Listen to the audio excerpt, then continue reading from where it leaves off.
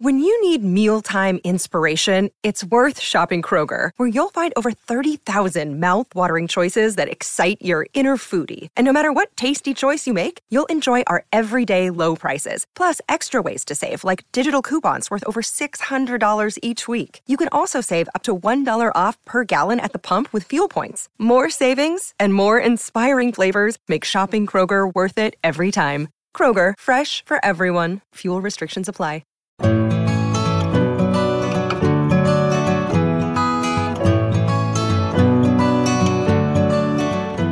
Welcome to the Flying Solo podcast, a show for those going it alone in business.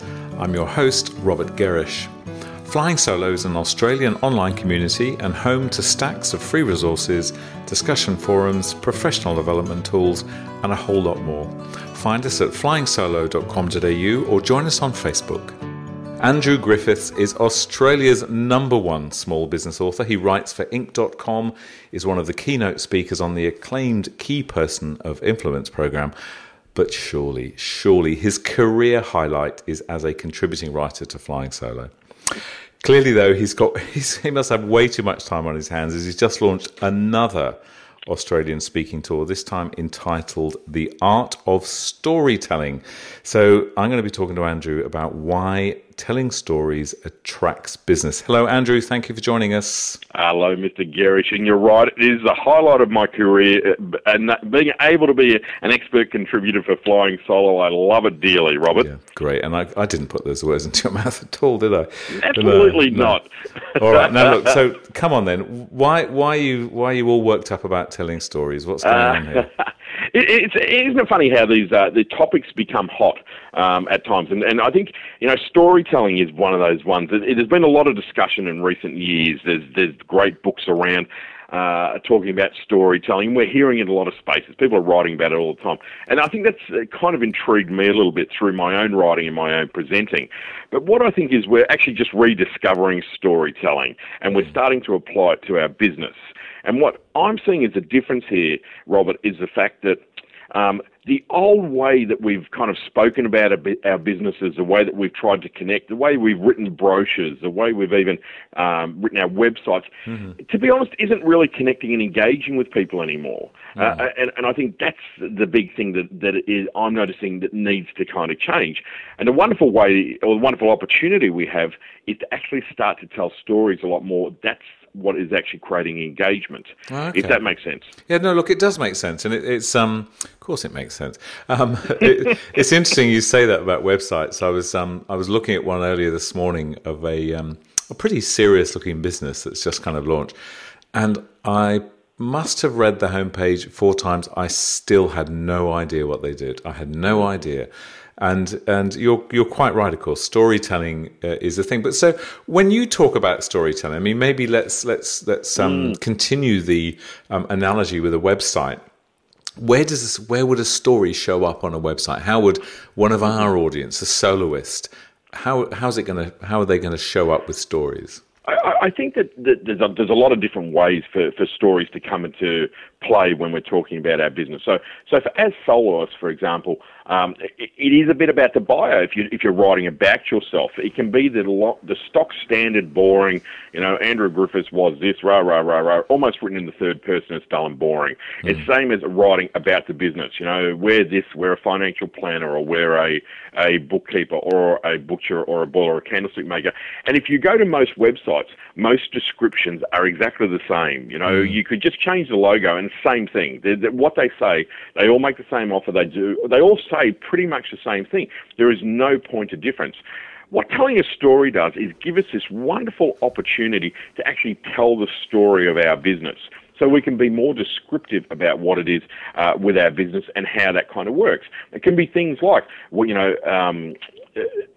how did you tell the story of your business? What did you used to do before you start your business? Why did you start it?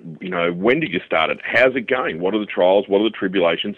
What do you stand for? Where are you going? Now, some people can get a bit uncomfortable with that, going, well, this is a business website. I should be writing all professionally type stuff, to use a very technical term.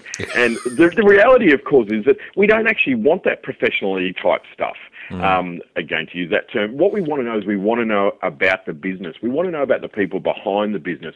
We want to know that stuff. Where did you come from? Where did you start? Why did you start? What do you stand for? What do you believe in? What can you do? Look, that's the difference. Yeah, okay, and that's a great point. And I guess that particularly when I'm sure we both look at a number of small business websites. I spend all day, every day looking at them, and it still amazes me how so many businesses kind of remove personality from their sort of professional presence, whereas when you actually meet the people, often there is so much personality. But I guess what you're talking about here is very much bringing your business personality, bringing your story to life in this instance on your website. Exactly. But look, sorry, can I just before we move on from that one, one of the best examples I can think of to illustrate the depth that we're able to do this now is actually an experience I had recently in the New South Wales hinterland, where I went into a cafe, which was like an organic, long hair and alternative and just wonderful in every sense of the word. Every part of that business was a story, from the menu board, where instead of just it was a hamburger, it was like with beef that was, the cows live 3 kilometres away. The lettuce is grown next door at Bill and Mary's, and there were jars of produce with a label that was telling a story about the produce. The staff had a T-shirt. My name is Mary, and I'm from Scotland. And I just looked around this business and went, this is just one giant story. And it was, I felt so connected to that business. I knew more about that than I probably know about my own business. And I thought, well, how wonderful is that? Look, I totally get it, and that example you use is a very fine one. I mean, I guess just thinking about that, I suppose that we need to be cautious, or maybe we don't. If every single kind of cafe and restaurant is telling this story, after a while, it's the one that's going to stand out is the one that doesn't. But anyway, we're talking sometime in the future, I think. But let's imagine that we've got you talked about a bookkeeper a moment ago. So let's imagine we've got someone, a soloist bookkeeper, working with a core nucleus of clients, wants to make sure that the funnel is constantly sort of fed. But he or she might be listening to this thinking now, well, I'm a bookkeeper. What place do stories have in my work? What would you say to that person? Well, first and foremost, I think that stories have a place in any business. I don't think it matters whether you're a medical, chiropractor, colonic hydrotherapist, bookkeeper, whatever it might be. Simply because that's what people want. It's meeting a demand for people wanting to know more about a business. But I also do understand and hear you completely that going, well, I do book work. What's the relevance of this? Well, obviously the whole concept around being able to tell better stories is that you create greater engagement with your customers. So that will in turn help you to generate more business, keep customers for longer, get more word-of-mouth referrals, all those things that we all want. But what are the stories you actually tell when you're a bookkeeper? And for me, I think, again, you tell the stories about the business. All those things I mentioned before. Why did you start it? When did you start it? What do you stand for? All of those values. I think that creates engagement.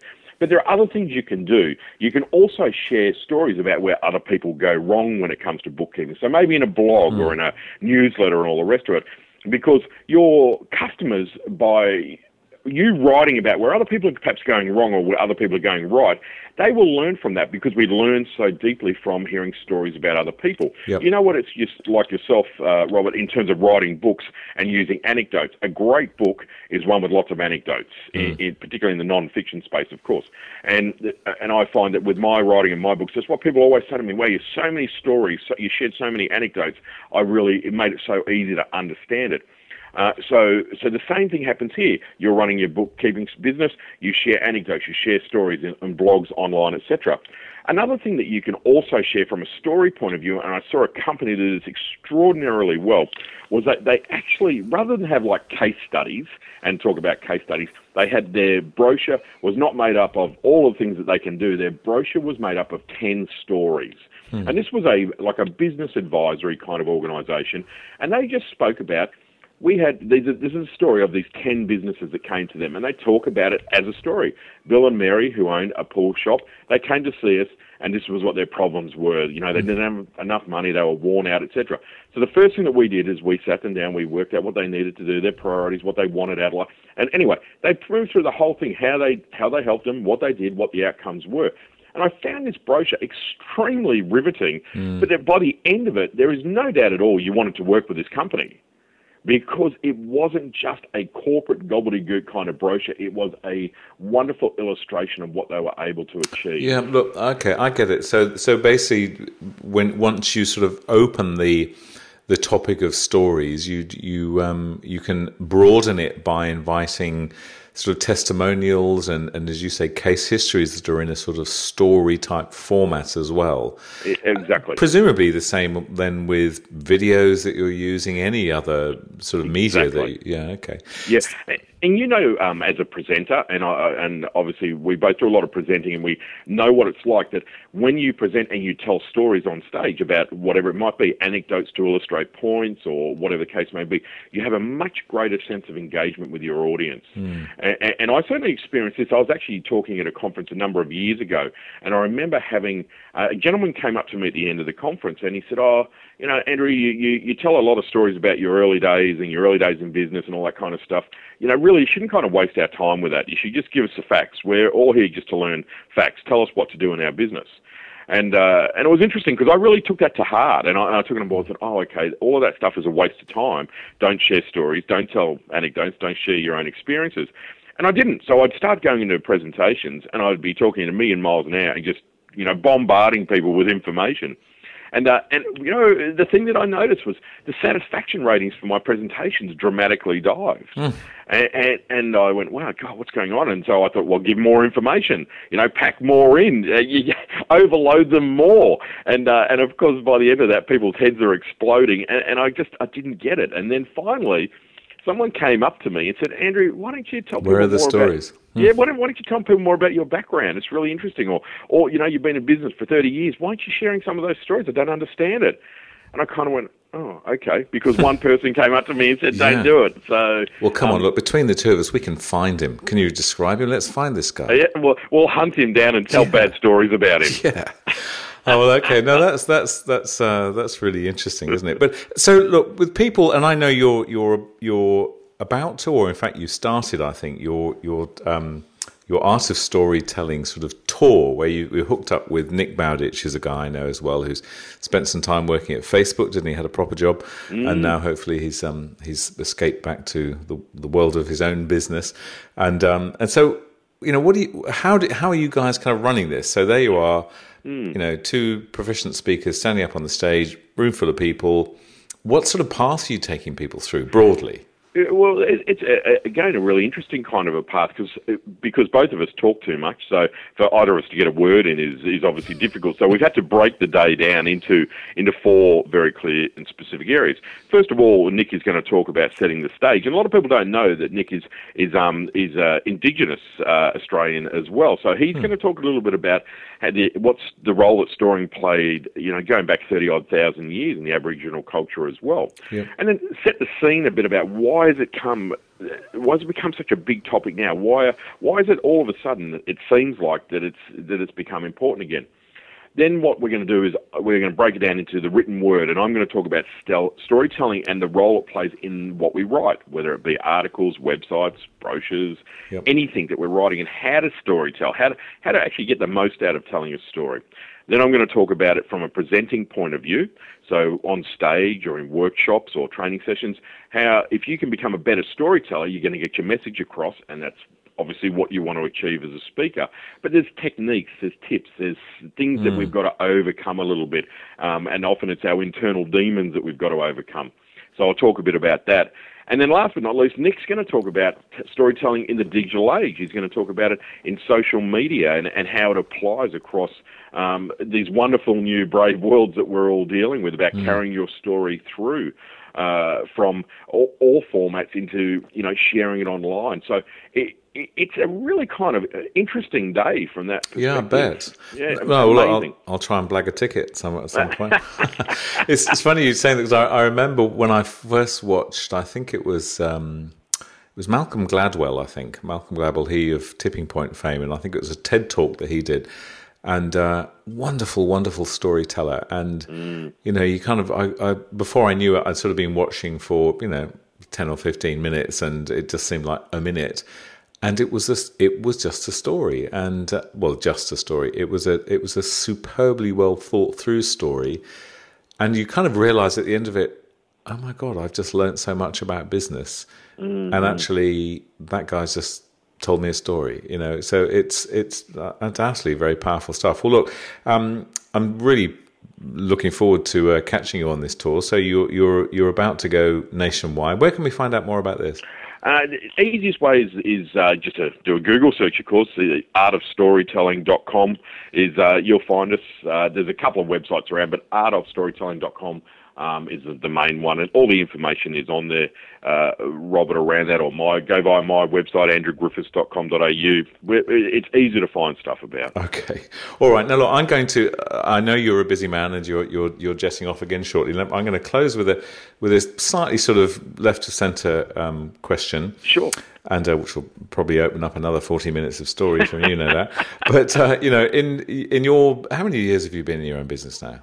30 odd years. 30 odd years. Okay, right. Well, that's, you should know what you're doing by now. So that's a good amount of time. So what I'd love to know, who's been, perhaps I'll rephrase the question I was going to ask you, who's the kind of storyteller that had the biggest influence on you? Who do you look back on your 30 odd years of business and go, this is the person that has had the biggest influence on me? Is there a person? There's probably a couple, and they're older people, and obviously Dale Carnegie, strangely enough, okay, was from 1936. How to Win Friends and Influence People was one of the most astonishing books that I ever read, and I read that when I was 18. I just bought my first business, and a friend gave me that book, and I read it every year on Christmas morning. It's my ritual, and do you really? Every year for the last 30 odd years, I've read that book, and you'd think I would have figured it out by now. And what was your first business? Scratching things on parchment or carving out of rocks or something? It was. I had a dive shop. I bought a dive shop in Sydney at the age of 18 in the 80s, when you could walk into a bank with nothing and walk out with a check. Oh wow! I miss those days, Robert. I miss those days. All right, I'm not going to start you remanicing. We'll be here forever. So Dale Carnegie. That's. I mean, a classic book, and you read that every year. Every Christmas, and I attribute it to one of the reasons why I think I'm a good communicator and why I'm good at dealing with people, and why I have a passion for communication as well, actually, right. What I learned from that. And the other person, another favourite of mine, is Zig Ziglar. So I'm kind of an old school guy here, aren't I? I love Zig Ziglar, and I had the fortune of talking to him a couple of times before he passed away, and just one of the most extraordinary storytellers in a very old American Texas kind of drawl for anyone who's listened to him. But I loved his stories even though they were very obvious stories, I found them really inspirational and a wonderful way to get messages across. And it just resonated for me. I think, and there's so many great storytellers around. I think in the past, even around now, as you say, Malcolm Gladwell, what a wonderfully inspiring person to listen to. Anthony Robbins, again, I have a big passion for his ability to tell a story with a big message and his delivery technique. So, yeah, I mean, I could probably rattle on 50 people as well. But not probably, I know you could. But look, I'm going to stop with this. Dale Carnegie, I still got, so remind me not to invite you to spend Christmas with us. I'm not inviting anyone who's going to sit in the corner reading a book all day long. But Andrew, it's been great catching up with you again. Thank you, and good luck on your. Well, you don't need good luck, but break a leg, whatever the correct wording is on your tour, and catch you in some hotel somewhere next time. Mate, I so look forward to it, Robin, and it's great to be a part of Flying Solo. Thank you, mate. Thank you. Cheers. And that's where we'll leave this show from Flying Solo. I'm Robert Gerrish, and we hope you'll join us next time. If you're looking to start a business or rejuvenate the one you're in, you'll find heaps of resources at flyingsolo.com.au and a supportive community on our forums and Facebook. Thanks for listening.